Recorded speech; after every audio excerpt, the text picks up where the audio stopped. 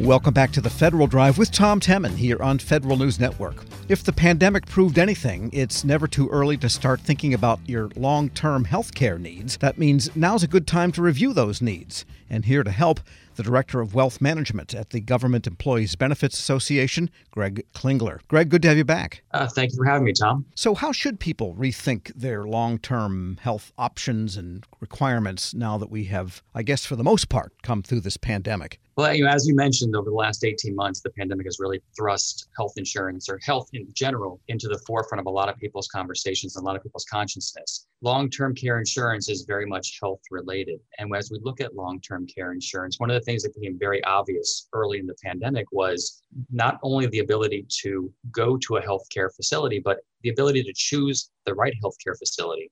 We saw over and over again all of these long-term care facilities, unfortunately, getting ravaged by the effects of the COVID virus, leading to tens, if not hundreds of deaths, depending on the size of the facility. Many of those, unfortunately, were ones that had more Medicaid beds, which were effectively ones that had lower costs and a lower cost environment. So as we start looking at long-term care, where you have this care has been shown to be much, much more important, as the higher end care facilities did not nearly have as many problems as the lower end care facilities. And as the years have marched on, long-term care insurance benefits have been shrinking, basically. If you're lucky enough to have one of those unlimited policies, you are really in clover. But the new policies, they're costly. They're thousands and thousands of dollars a year as premiums, and they have a 3-year or a 4-year time limit on the benefit. So how do you do the calculus to know whether it's worthwhile? Because nobody can predict how you'll end up when you get to the age that you need it, potentially. Yeah, as you mentioned, the cost and the types of policies have changed pretty dramatically over the years. And as federal employees know, many of those plans got more expensive in 2016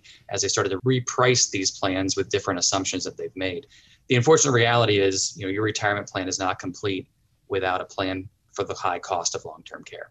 Long-term care is out there. It's going to happen. It's statistically probable. It has a high duration. If you go into a care facility, about 4.1 years for a woman, 2.5 years for a man.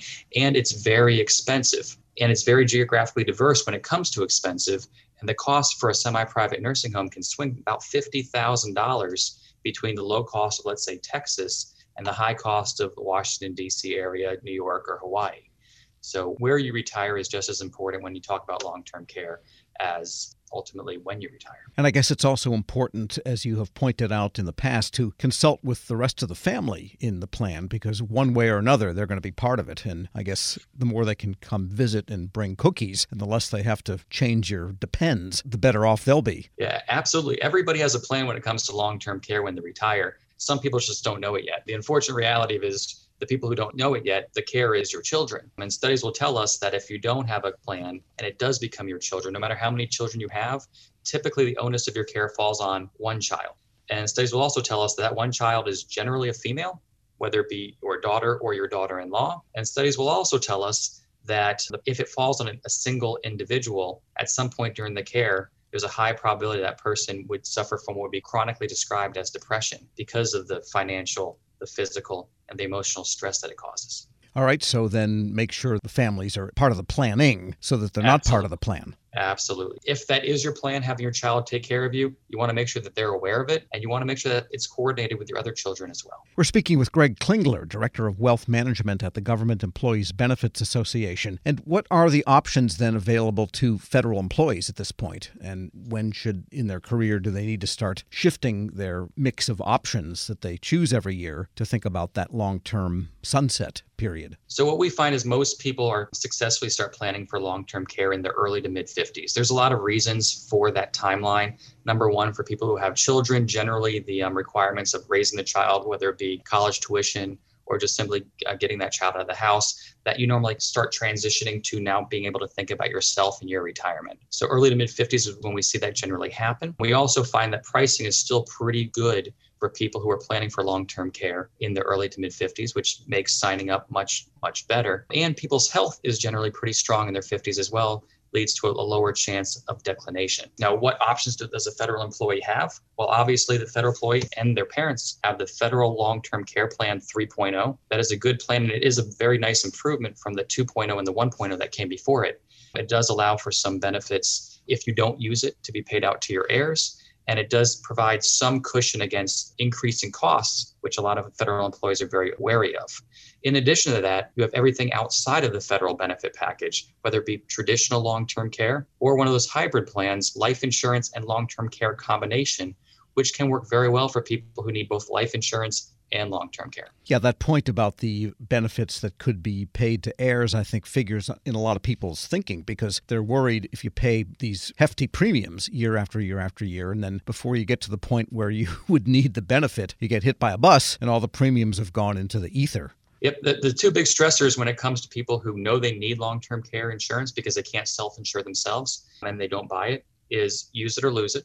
They're concerned that they pay in all this money because long-term care insurance is expensive because, again, high probability, high duration, high cost. So that is a major concern. The other big stressor for people is they all know somebody who saw a major rate increase. For people in the federal plan, that was September of 2016, and it was a very big step up. For anybody in the private sector, it was probably smaller step-ups over 1, 2, or 3 year periods. But they've all seen it, so that's a concern of them as they move into a fixed income environment. And if you've had life insurance for many years, and they used to have whole life, I don't know whether that still exists anymore, but there's these hybrid plans and then there's term. Is there any way of converting an older plan such that it can then be used for long-term care rather than a sheer death benefit? Yep. If you have a plan and you have a cash value, you can definitely convert it with what's called a 1035 exchange to move you into something that covers something that may be a little bit more pertinent to you now that involves a flavor of long-term care insurance coverage. Absolutely. Does that vary by carrier, or is 1035 a legal statute or something that is required of insurance, or is that just some plans?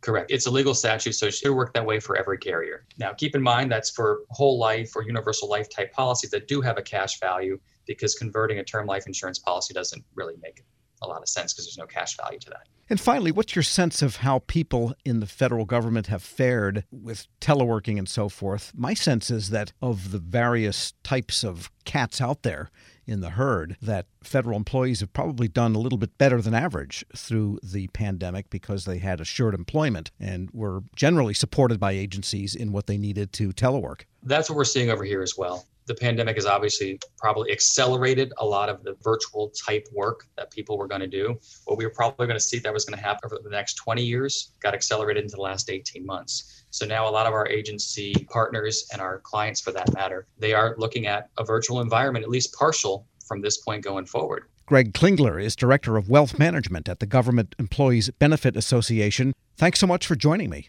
Thank you, Tom. Thank you for having me. We'll post this interview at federalnewsnetwork.com/Federal Drive. Hear the Federal Drive on your schedule. Subscribe at Apple Podcasts or wherever you get your shows. Still to come on Federal News Network, new excitement coming for the GSA's Federal Marketplace strategy. This is the Federal Drive with Tom Temin here on Federal News Radio, part of the Federal News Network. This episode is brought to you by Zelle. Whenever you're sending money through an app or online, it's important to do it safely. Here are a few helpful tips. First, always make sure you know and trust the person you are sending money to.